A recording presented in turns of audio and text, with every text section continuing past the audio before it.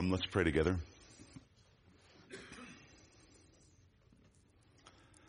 And now, Lord, as we turn to your word, I pray that you would give us strength to hear, humility of heart to receive, and willingness of heart to believe and obey. I pray for your servant, that I would have strength as well to communicate your word with power and strength and clarity, so that these precious ones here and those listening online would go forward from this place with boldness and fresh courage to worship and serve you this day and week. In your Son, Jesus' name I pray. Amen. This is one of my favorite pages from The Lion, the Witch, and the Wardrobe. C.S. Lewis's famous children's story, which honestly gets better the older you get. Who is Aslan? Asked Susan. Aslan, said Mr. Beaver. Why, don't you know? He is the king. He's the lord of the whole wood. But not often here, you understand. Never in my time or my father's time. But the word has reached us that he has come back. He is in Narnia at this moment. He'll settle the White Queen, all right. It is he, not you, who will save Mr. Tumnus. She won't turn him into a stone too, said Edmund. Lord love you, son of Adam. What a simple thing to say, answered Mr. Beaver with a great laugh. Turn him into a stone?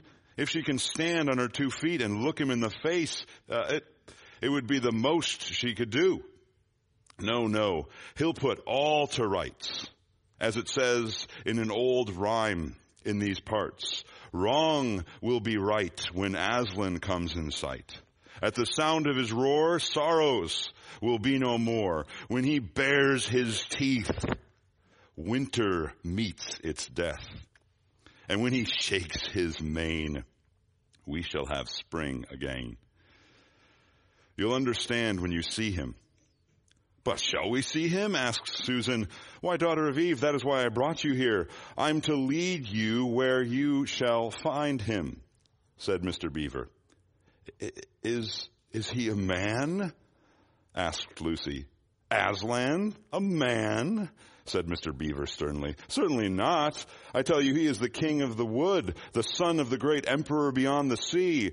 Don't you know who the king of beasts is? Aslan is a lion, the great lion. Oh, said Susan. I thought he was a man. Is he quite safe?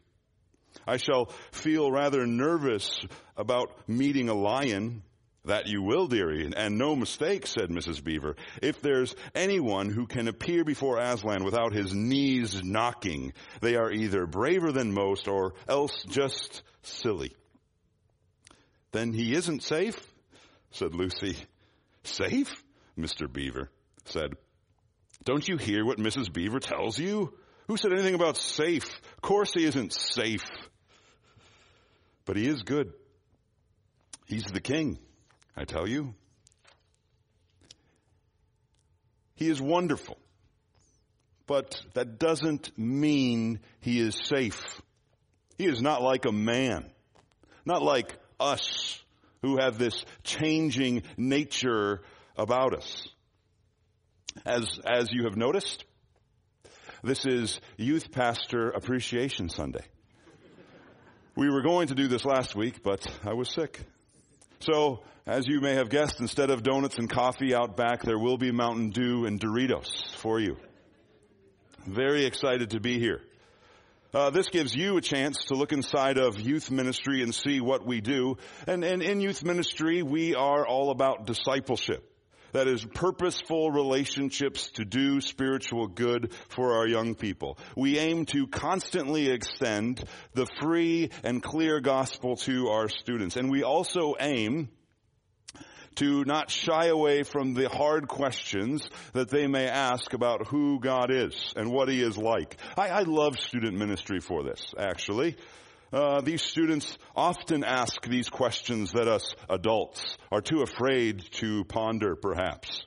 Questions like, how can I come to God in repentance and faith if God is sovereign over everything I do and unchanging?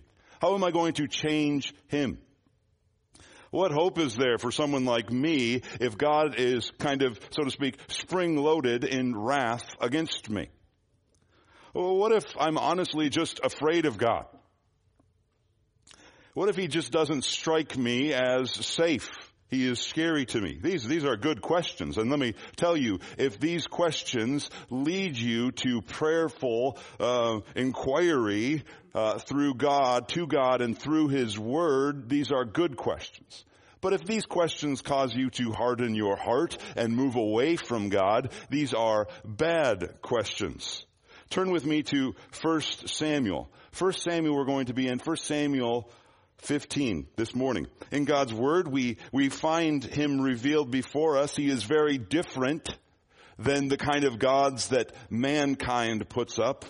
When man makes gods, they are weak. They are changing in their nature. For example, the Greeks had a pantheon of gods that were very, very much like sinful man, right? They were ruled by their passions. They were always driven this way and that way by envy. They were capricious in their anger. They were immoral in their marriages.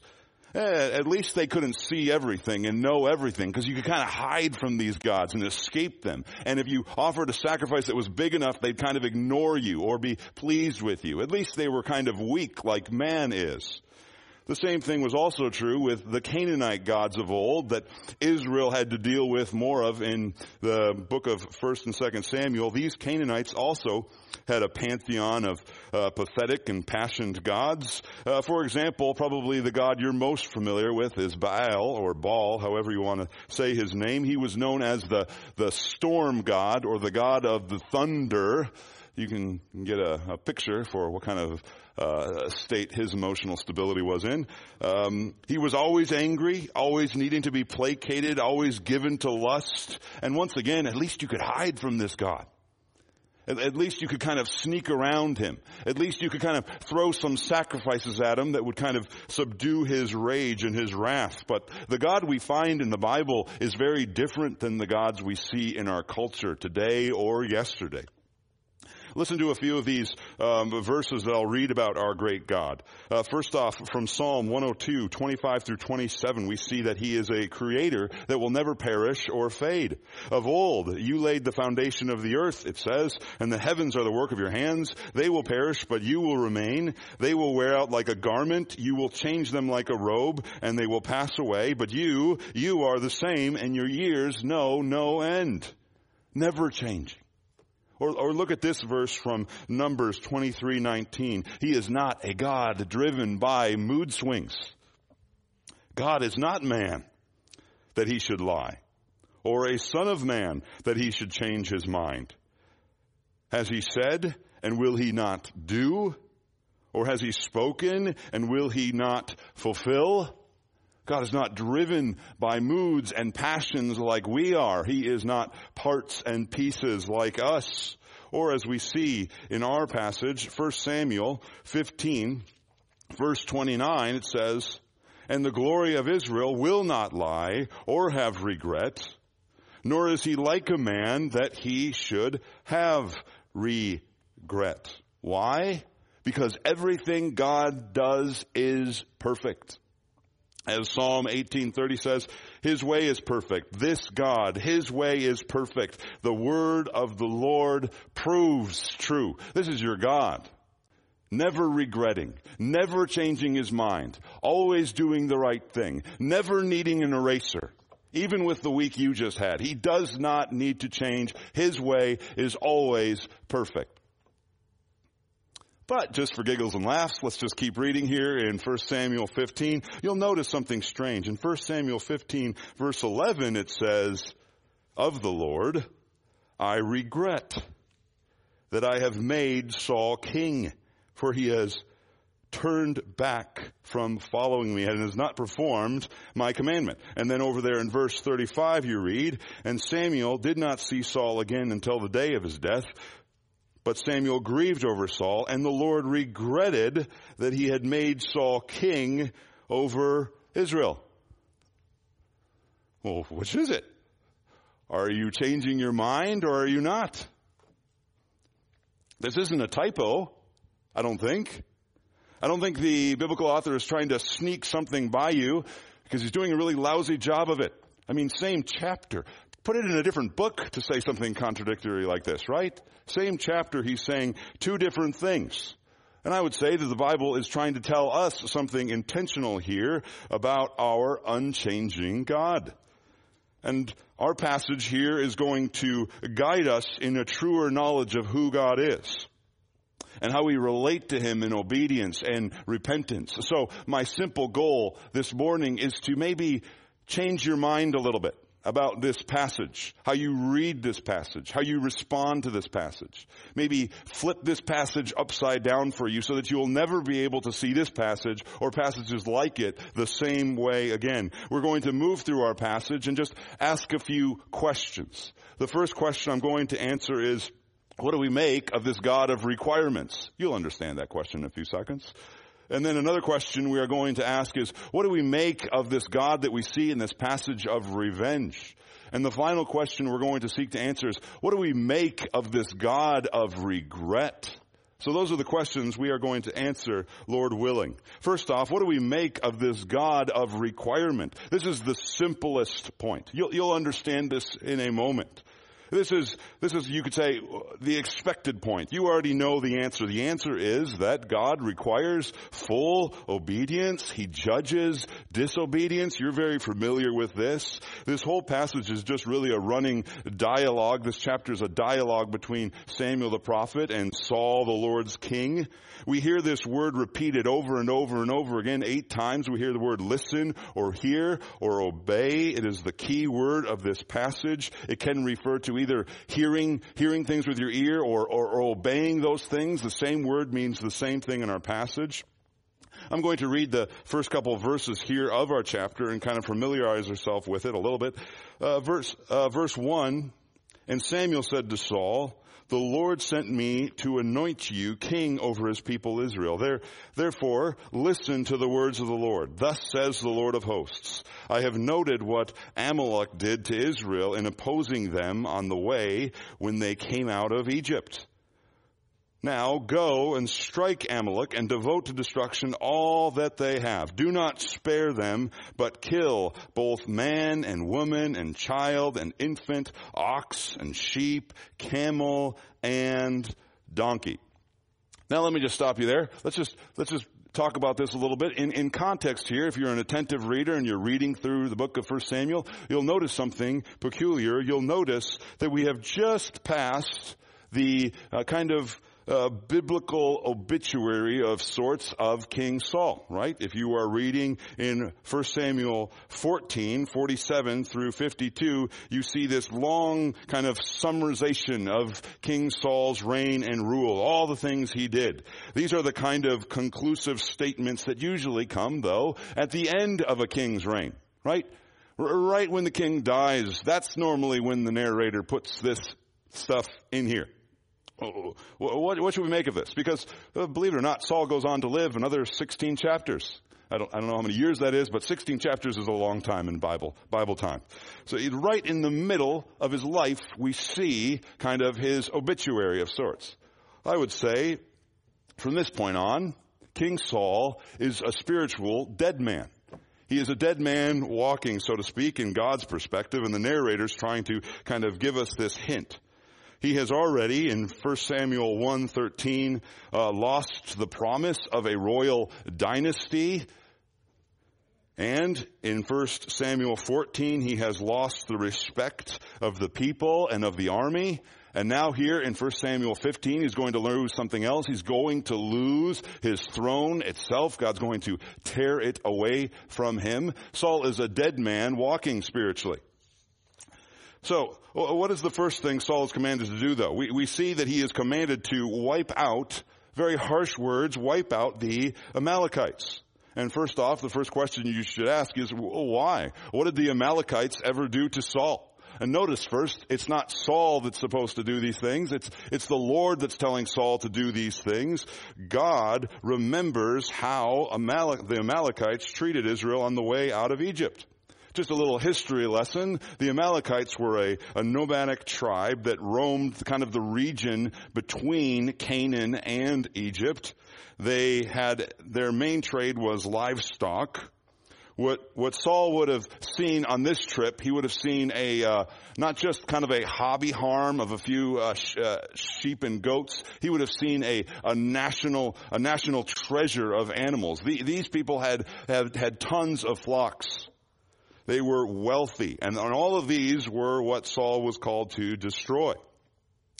These people were also well documented in their evil. They're notorious for their cruelty. Matter of fact, the spies back in Numbers 13 were afraid of entering the land because of the Amalekites. They also fiercely stood against Israel when Israel was trying to enter into the promised land in Exodus 17. The Bible records that their actions were a lot like cowardly terrorists, actually. Instead of kind of attacking straight on in formal battle, the Amalekites, they kind of skirted around and attacked Israel from the rear, where the weak and the elderly were traveling. Deuteronomy 25 says, remember what Amalek did to you on the way as you came out of Egypt, how he attacked you on the way when you were faint and weary and cut off your tail, those who were lagging behind you, and he did not fear God. Therefore, when the Lord your God has given you rest from all of your enemies around you, and in the land that the Lord your God is giving you for an inheritance to possess, you shall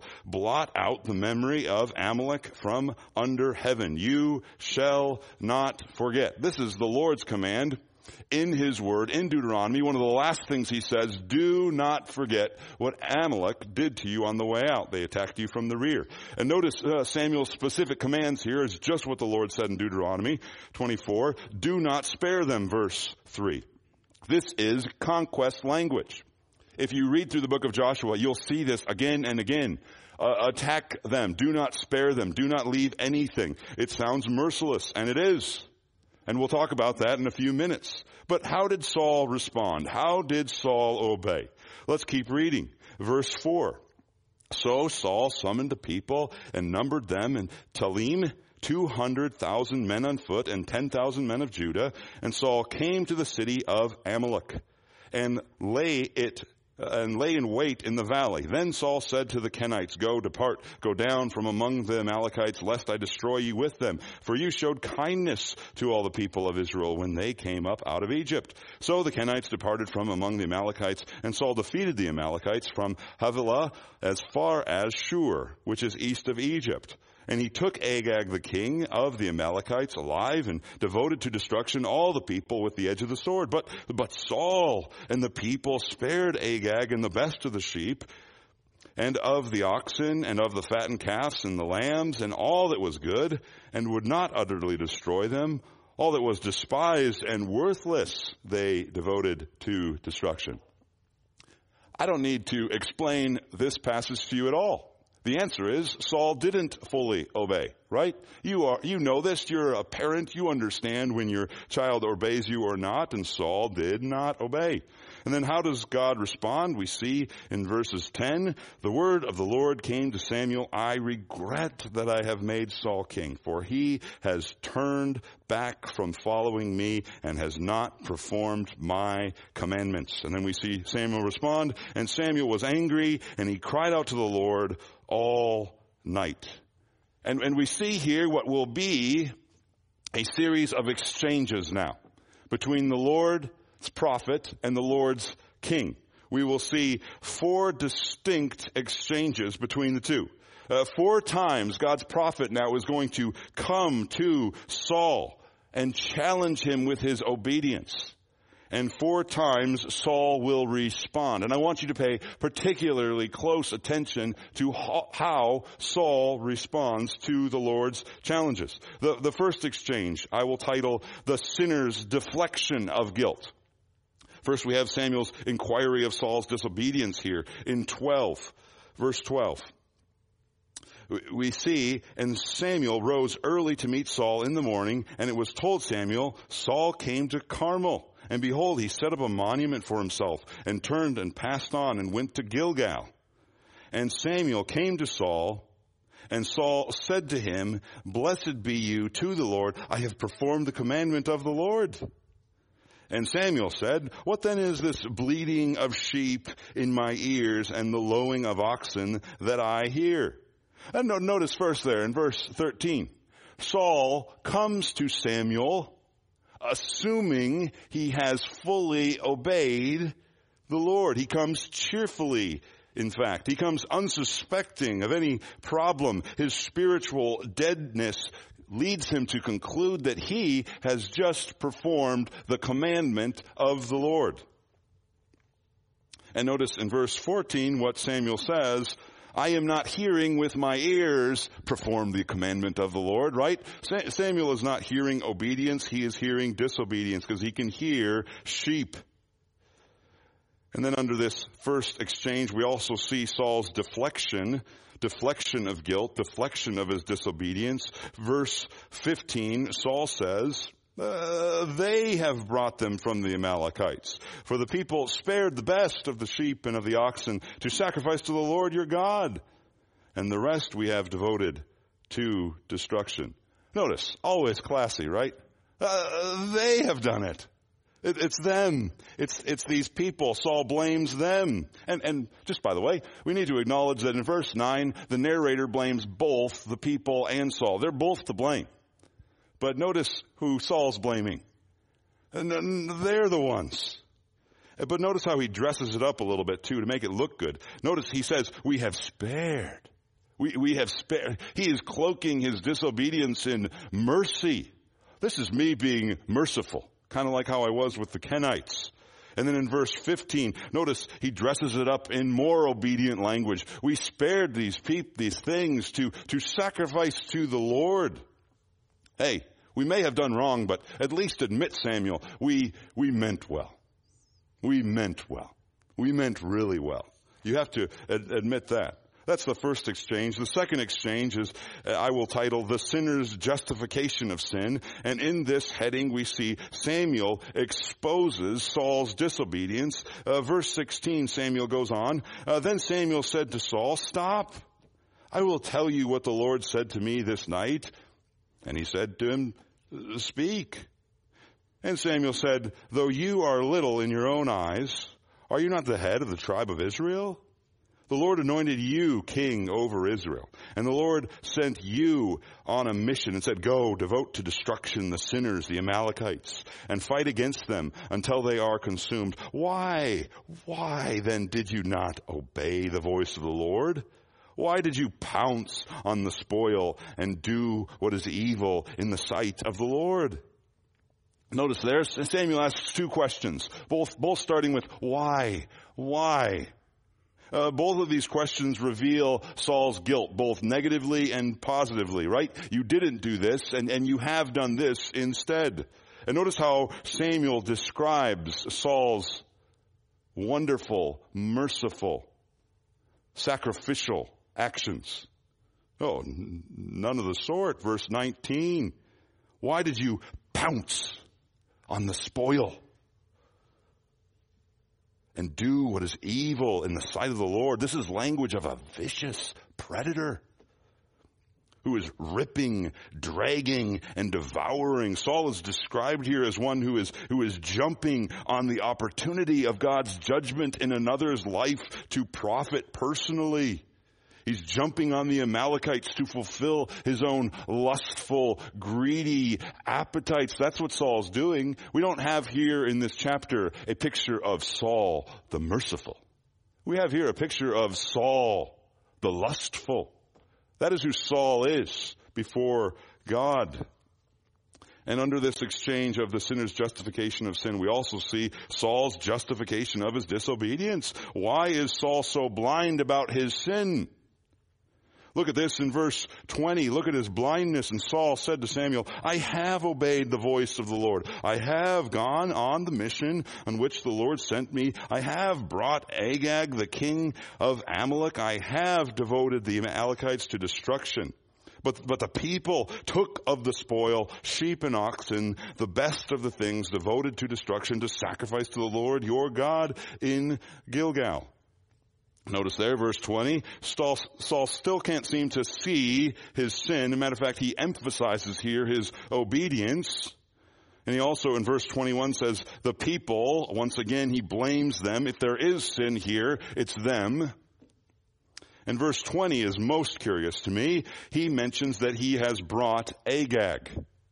Saul includes Agag, sparing Agag in his kind of summary and his defense of his innocence. What does this mean? Well, I mean, usually in those times, what people did normally when they took out a nation or something like this, they would kind of capture the enemy king and they would put him in bondage, and this would kind of show their dominion over that nation. Hey, we've got your king in jail. That really means we beat you, right? Saul is basically doing what every king and every nation would do, right? This is what taking out a nation looks like. Matter of fact, that's who Saul is. He is a king just like the other nations. But the point here that we shouldn't miss is Saul is blind because he is bringing an alien definition of righteousness, or an alien definition of obedience to God's definition, right? He's saying, this is, of course, what you meant, right? When you said go wipe out the Amalekites, you didn't say all the Amalekites, right? Nobody does that. What you meant was, hey, take Agag, capture, and bring him back here and kind of use him as a trophy of war to kind of decorate your monuments and things like that. You know, that's what you meant, right, God?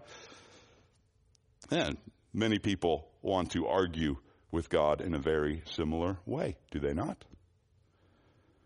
They say, I have lived an acceptable life to God. I mean, I've never killed anybody. I've never been like that guy. But God doesn't accept our alien standards of righteousness. He accepts his commands. He accepts his standard of righteousness, as we will soon learn. A third exchange here, we see the sinner's minimization of sin. We see Samuel's revelation of what true obedience looks like. Now God's going to say, this is what obedience looks like. Verse 22, Samuel said, has the Lord as great a delight in burnt offerings and sacrifices as in obeying the voice of the Lord? Behold, to obey is better than sacrifice, and to listen than the fat of rams. Verse 23, for rebellion is as the sin of divination, and presumption is as iniquity and idolatry. Because you have rejected the word of the Lord, he has rejected you from being king. Verse 22, to obey is better than sacrifice. To hear than the fat of rams. Here we get a lesson on God's requirement. Samuel isn't, by the way, saying, hey, sacrifices don't matter. Right? Offerings don't matter. He is saying, hey, external works, external sacrifices only matter if your heart is right along with those things. Or to say it maybe a stronger term, superficial, self-defined, incomplete disobedience is like, or obedience is like disobedience in God's sight, right? You can say, I'm obeying God, but if it's superficial, self-defined, it is like disobedience in God's sight. What is obedience that God looks after? He looks at the obedience that comes from a true heart. It doesn't matter how many sheeps or bulls or good works you bring. Compare these words of David's repentance in Psalm 51. 51, 16 through 17. David says, for you do not delight in sacrifice, or I would give it. You will not be pleased with burnt offerings. The sacrifices of God are a broken spirit, a broken and contrite heart. O God, you will not despise. That's Saul's revelation of his obedience. But remember, this is the sinner's minimization of his sin. And look at what Saul does. By the way, to minimize means to intentionally reduce or lessen the extent of a wrong. It's like somebody who gets really mad at somebody and says, I just get frustrated sometimes. I want to kill you, but I just get kind of frustrated sometimes. Or a husband that says, hey, I just like to look at girls every once in a while. What's the matter? You're minimizing your sin. Look at Saul's minimization of his sin. Verse 24. Saul said to Samuel, I have sinned. For I have transgressed the commandment of the Lord and your words, because I feared the people and obeyed their voice. Oh, Saul finally confesses, but notice the way in which he confesses. He's speaking the right words, but his heart is exposed. He's still blaming other people. And look at there in verse 25, Paul really exposes his heart. Now, therefore, please pardon my sin and return with me that I may bow before the Lord. Saul's confession here rings hollow. Why does it ring hollow? Because of what he is after. Saul isn't actually concerned about his sin before the Lord. He is simply concerned about losing his position in life. He's concerned about the consequences of his sin, you could say. I've sinned. Now, let's get rid of the consequences of my sin, right? He's saying, okay, guilty, I confess, I sinned. Now that I've confessed, we can put that all behind us. Samuel, let's go back to ruling the nation. Compare this to David when he was confronted by the Lord's prophet in his sin. 2 Samuel 12:13 says this. This is David's confession of his sin. I have sinned. Period. That's all he does. He doesn't add to it. He doesn't expand on it. He doesn't blame anybody else for it. He says, I have sinned. We come now to the fourth and final exchange. We see the sinner's minimization of sin's consequences, not just of the guilt of sin, but now Saul is going to minimize the consequences of his actions. First, we see Samuel's revelation of the rejection of Saul. We've already heard him start to say these things at the end of verse 23, but now in 26 he says it again. And Samuel said to Saul, I will not return with you, for you have rejected the word of the Lord, and the Lord has rejected you from being king over Israel. As Samuel turned to go away, Saul seized the skirt of his robe, and it tore. And Samuel said to him, the Lord has torn the kingdom of Israel from you this day and has given it to a neighbor of yours who is better than you.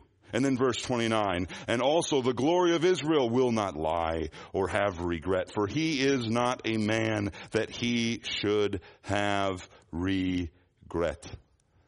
God has exposed the inside nature of Saul, the external perspective of Saul, the bankrupt spiritual position of Saul.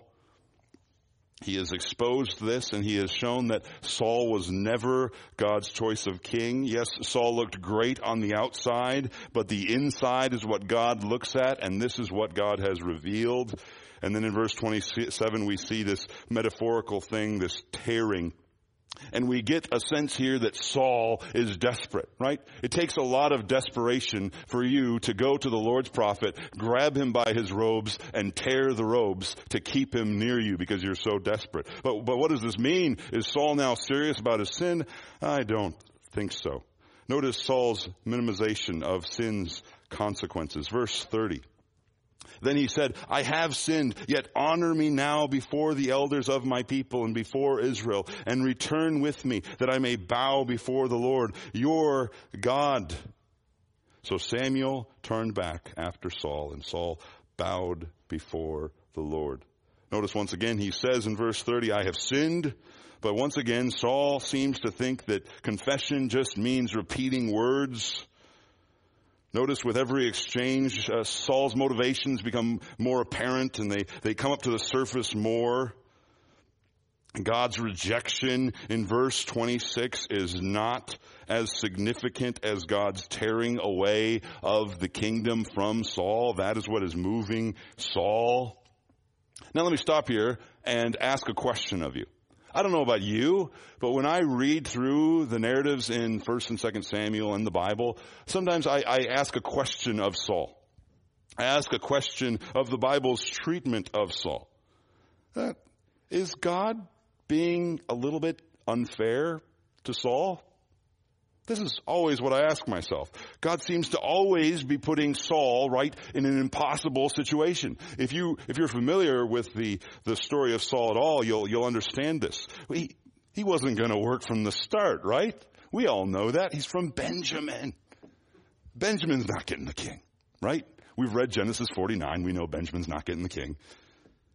He's the people's choice, not God's choice. Also, when you look at the way God deals with Saul and his sin, God seems to deal with Saul's sin differently than he deals with David's sin, right?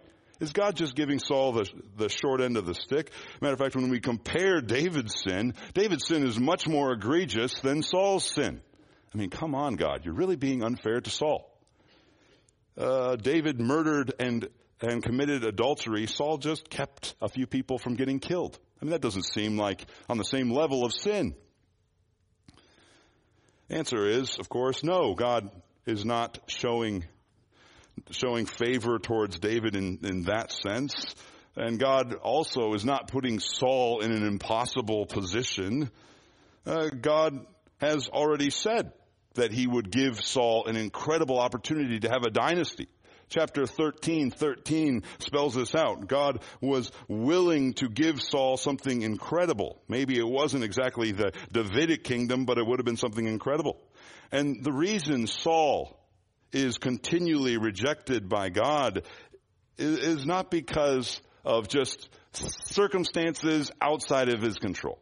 No, the reason why Saul is continually rejected by God is because Saul, like we see in this passage, continually rejects reconciliation with God himself. Yes, Saul lost the kingdom, right? But he didn't lose a chance to be reconciled personally to God. What I'm saying is this. Notice what Saul isn't saying here. Okay, you can take my throne. You can take all of these blessings from my life, but I'm still a man. Can I still be reconciled to you, God, on a man-to-God basis? Can I still be a beggar in David's kingdom? Can I still have a right relationship with you, even if I don't get all of these bells and whistles? Saul isn't like that at all. He's concerned about one thing, things and position. That's all Saul is after. And the lesson here is that this is not about a man being caught and as a helpless cog between a rock and a hard place of God's sovereignty and predestination. That is not what we see in the story of Saul. We see that Saul's problem is Saul himself, right? This is Saul's heart by itself.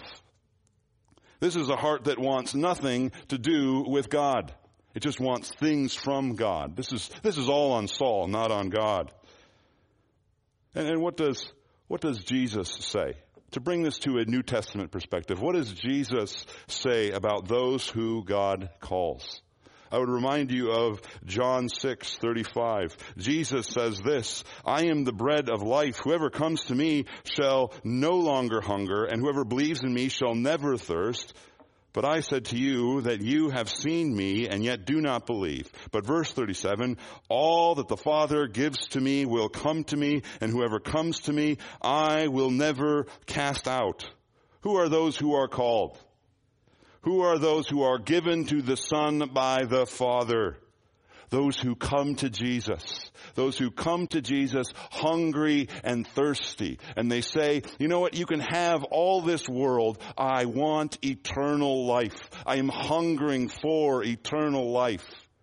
I may lose everything, but I want Jesus.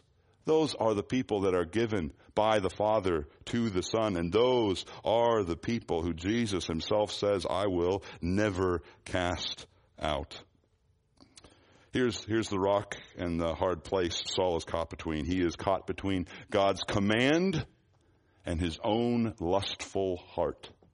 That is what Saul is caught between. And this is the basic message of God's requirement. To obey is better than sacrifice, and to listen than the fat of rams. There you go. But you may have noticed that I so delicately skirted around two massive issues, apologetically and theologically, in our passage. So let's move on to this. Let's ask another question. What do we make of this God of revenge? What do we make of this God of revenge? Just to emphasize this point, look at verse 32. Samuel said, "Bring here to me Agag, the king of the Amalekites." And Agag came to him cheerfully. Agag said, "Surely the bitterness of death is past." And Samuel, verse 33, said, "Not on your life. As your sword has made women childless, so shall your mother be childless among women." And Samuel hacked Agag to pieces before the Lord in Gilgal.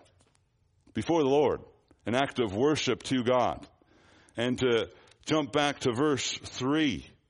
"Go, strike Amalek and devote to destruction all that they have. Do not spare them, but kill both man and woman, child and infant, ox and sheep, camel and donkey." What do we do with this God of revenge?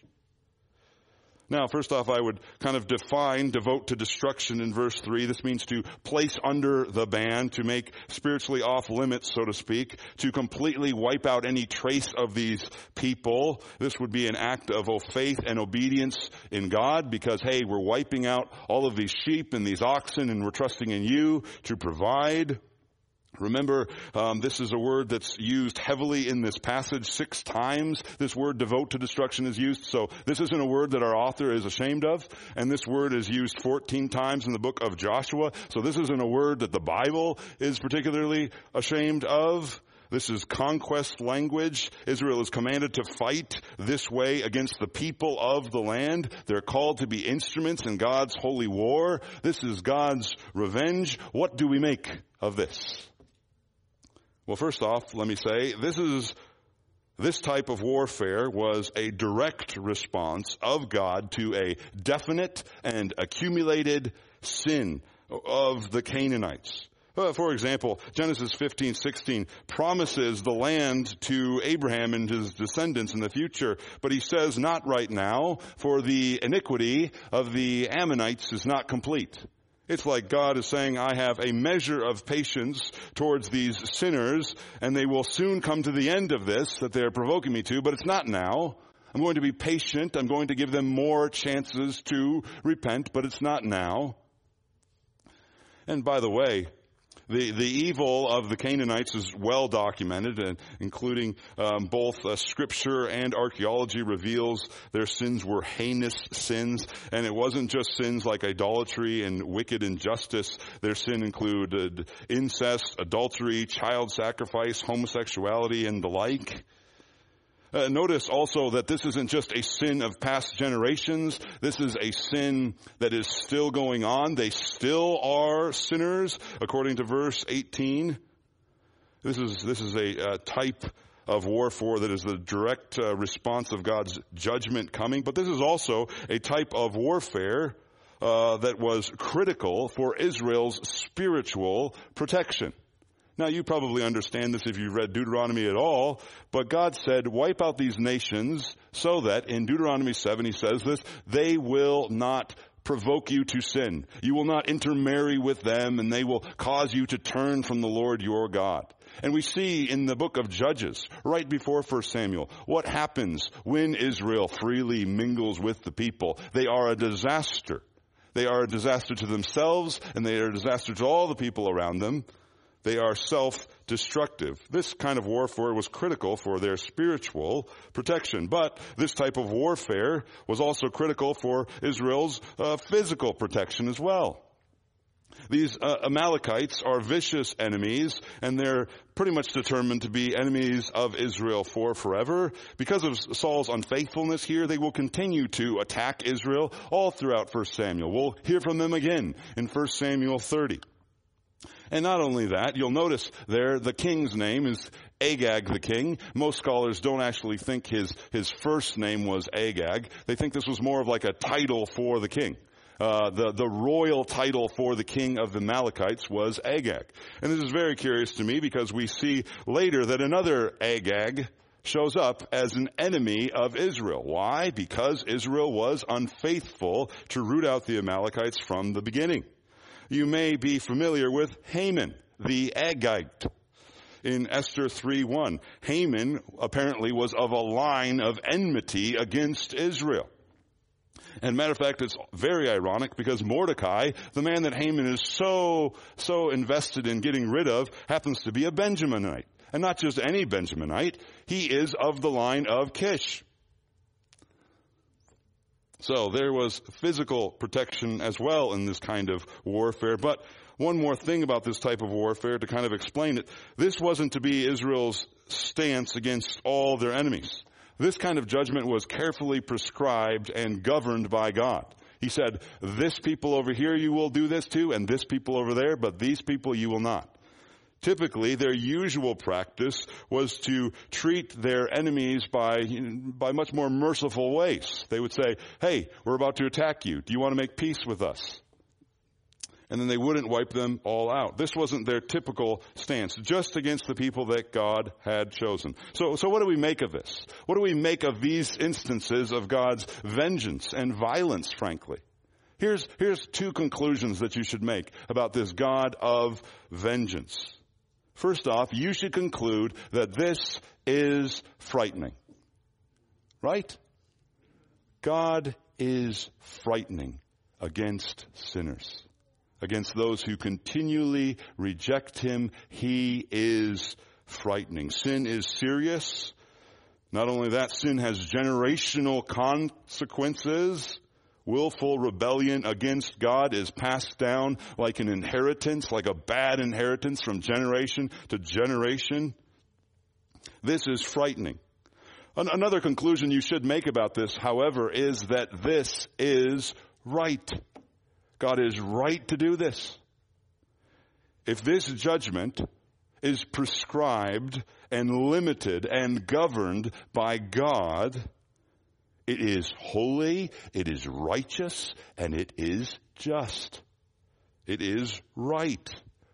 Remember what Psalm 18:30 says, this God, his way is perfect.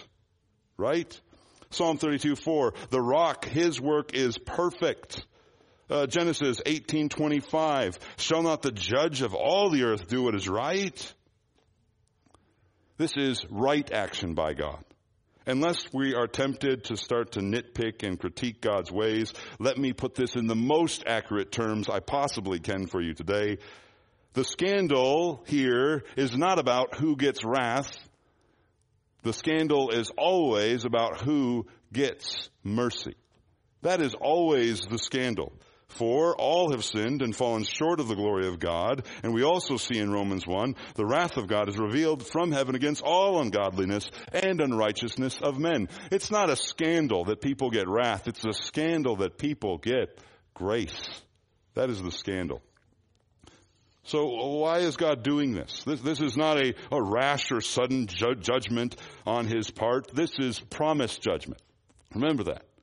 This is determined in God's plan from the ages against those who are hardened in their disobedience. This is God's active and determined stance against sinners. This is God who is slow to anger, coming to the end of his patience with sinners who repeatedly reject him. And by the way, this does tie in to the main point of our passage. Remember, the point, the conclusion of our story is God requires obedience. And God judges disobedience as well. God judges disobedience with this active resistance or judgment to them. Those who are actively resisting his rule and his reign receive this judgment from God. For example, the Canaanites. Well, why were they judged? They were judged because they rejected God's right to rule after generation and after generation and after generation. They said in their minds and in their hearts, we'd rather lock ourselves up in our cities and defend ourselves to the last man than submit and humble our hearts to this God. That's what they were saying. The Amalekites were saying essentially the same thing. They were also rejecting God's rule. They said, we want to attack God's people while they are weak and while they are defenseless, so their God will have no power over us. And Saul also thought this way as well, right? He also rejected God's rule in his life. He chose superficial, half-hearted, self-defined obedience to basically say, I don't want God to rule in my life. I want to rule in my life. He rejected God's rule and reign. And this kind of rejection of God leads to God's judgment. Oh, one more statement about this God of vengeance. This is not the sinner's only option, right? If you are among the condemned, even in the Old Testament, your hope, you have a hope that God will spare you. For example, remember, Rahab was among the condemned, but what happened to her? She said, I have heard about this God, and I repent. I am turning to this God. I'm going to hide his spies so that I can plead for his mercy. And God heard her cry. Another example, Nineveh was among the condemned. In Jonah 3 verse 1, God tells his prophet, arise, go to Nineveh, that great city, and call out against it, the message that I tell you. And what was Jonah's message? Jonah 3:4 tells us, 40 days and Nineveh will be overthrown. This is God's message to Nineveh. Judgment is coming. But what happened? Jonah 3:5 tells us, and the people of Nineveh believed God. They called for a fast and put on sackcloth from the greatest of them to the least. And the word reached the king of Nineveh, and he arose from his throne, removed his robe, covered himself with sackcloth, and sat in ashes. And he issued a proclamation and published it throughout Nineveh by the decree of the king and his nobles. Let neither man nor beast, herd nor flock taste anything. Let them not feed or drink water, but let man and beast be covered with sackcloth, and let them call out mightily to God. Let everyone turn from his evil way and from the violence that is in his hands. Who knows? Verse 9. God may turn and relent and turn from his fierce anger so that we may not perish. And verse 10 is the real zinger, by the way. When God saw what they did, how they turned from their evil way, God relented from the disaster that he said he would do to them, and he did not do it. You don't have to be among the condemned. You can humble your heart and turn to God and be saved. What do we make of this God of revenge? He will respond in just judgment against rebellion. But he will also show gracious mercy and grace to those who humble their heart and turn to him. And this actually leads into our final and very brief question. What do we make of this God of regret? Verse 11, verse 35, verse 29. What do we make of this? Is the author hoping we wouldn't see this? Is this a contradiction in the Bible? Does God change his mind or not? Well, theologically, we understand verse 29 speaks to us about one of God's perfections, his attributes, his immutability. That is, God cannot change in his nature ever. He is not driven by his emotions. His feelings are all of them self-determined. Yeah, just think about it. If God was driven by emotions or by anything, he would be then subject to change. And if God could change, that would mean he'd either be changing for the better or for the worse, and that would mean he is somehow no longer perfect or wasn't perfect. If God can change, he is not God. Therefore, he must be unchanging, immutable in his nature and in his perfections. And by the way, on a pastoral aside, this is great. This is glorious. This is wonderful. If your salvation depended on a God who had passions like you, you would have no hope whatsoever. Here's the gospel as clear as I can make it to you today. God will not have mood swings with your mood swings. And that is something to be greatly thankful for. God does not change. Therefore, you, as it says in Malachi, are not consumed. What's going on here theologically in our passage, though? Verse 11 and 35 are the same word as verse 29. It talks about God's regret. It's a strong emotional term used in Genesis 6 to speak of God regretting the sin of the world. And in parallel in that verse, it says God is filled with pain. It's a strong emotional term. It could be described as an anthropomorphic term. We use anthropomorphic language sometimes to speak of God in terms that we understand, like God has hands and feet and eyes. But those are just terms we attach to God to understand Him. He doesn't actually have hands or feet or eyes outside of the person of Christ. There is a danger here of just taking that idea of anthropomorphic language and saying, oh, this is just an anthropomorphic expression, and kind of sweeping it under the rug of that, right? God actually does have emotions and feelings, but just not like you or I have them. We attach this language to God, but we need to be careful to remember He is always different, other than us. Scripture says He is grieved by sin. Scripture says He is grieved by Saul's disobedience. And we need to remember sin grieves God, grieves Him deeply.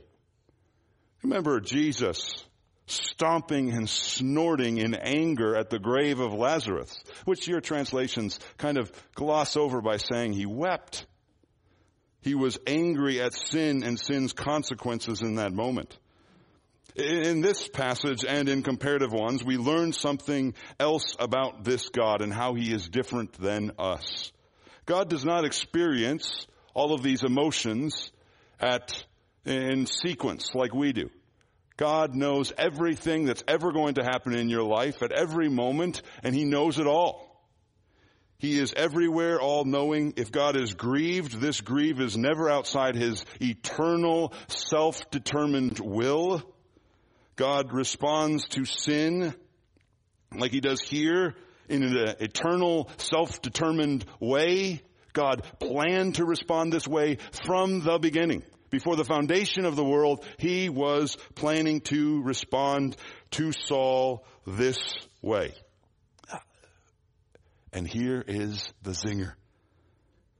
God is grieved by sin, but He also plans to change and repent in grace towards sinners. He is spring-loaded, ready to respond in grace to whoever will come to Him. Why do you think? No, why really? Why do you think Jonah was so against going to Nineveh? Oh, was it because the walk was long? No, it says this in Jonah 4:2. It displeased Jonah to see the repentance of the city. Exceedingly, he was angry, and he prayed to the Lord and said, "Oh Lord, is not this what I said when I was yet in my country, that is why I made haste to flee to Tarsus, for I knew that you are a gracious God, merciful and slow to anger, abounding in steadfast love and relenting from disaster. Now therefore, oh God, please take my life." I think that's how he said it. Look at that. What Jonah is saying, I knew you would do this. I knew you were this way. I knew you would respond with changing your mind towards Nineveh. That's why I never wanted to go and tell them this news in the first place, because I knew you would do this. Here in Saul was planning, God was planning rather, to respond to Saul's sinfulness all along. And I think in my imagination, this is what God was doing. I am determining to allow these people to pick a king in their own image, like the king they would choose, so that they can see the sinfulness of their own heart, so they can realize how corrupt and how lost they are without me, so that they can turn to me and look to me for guidance. That is why God did what he did. Therefore, we must hold verse 11 and verse 29 in tension. God is not to be analyzed and perfected or perfectly coherent in our minds, though. He is to be worshiped and adored. God does not change. Yes, he is not grieved or surprised by sin as we are, as though it is something unplanned happening. But at the same time, we need to remember that God is never indifferent towards sin. He isn't nonchalant about your sin. He isn't nonchalant about my sin. He is grieved towards sin. He is not impassive. He is impassioned. Always self-determined. He is not indifferent towards me or my sin. Therefore, I should not be indifferent towards me or my sin. But remember, God is also never indifferent towards genuine repentance. God plans to grieve and repent and change his mind. This is your God. He cannot be tamed. He cannot be tricked by your external acts, by your sacrifices. He is not fooled. He is frightening. His promises of judgment are frightening. But notice, he is also good. You can trust him. You can draw near to him, remembering that he is a gracious God, merciful, slow to anger, and abounding in steadfast love. To borrow the words in closing of Dane Ortland in the book that I have truly begun to enjoy, Gentle and Lowly, the gospel shows us that we are automatically inclined to think wrongly of God. We must work every single day to think about God rightly. He isn't someone spring-loaded towards us in anger, but he must be provoked towards anger. He is not somebody, on the flip side, that needs to be provoked and cajoled towards mercy. He is spring-loaded towards mercy and spring-loaded towards mercy and grace towards us. We have him all the other way around. Exodus 34 talks about all of God's goodness. And how does it describe God's goodness? It says, the Lord, a God merciful and gracious, slow to anger, and abounding in steadfast love and faithfulness, keeping steadfast love for thousands, forgiving iniquity and transgression and sin, but who will by no means clear the guilty, visiting the iniquity of the fathers on the children and the children's children to the third and the fourth generation. Notice there, God is slow to anger. That means God is long-snouted. He doesn't need to be provoked to mercy. He is spring-loaded towards mercy and patience. He is provoked to anger on the opposite side. But notice, he is still one who visits iniquity.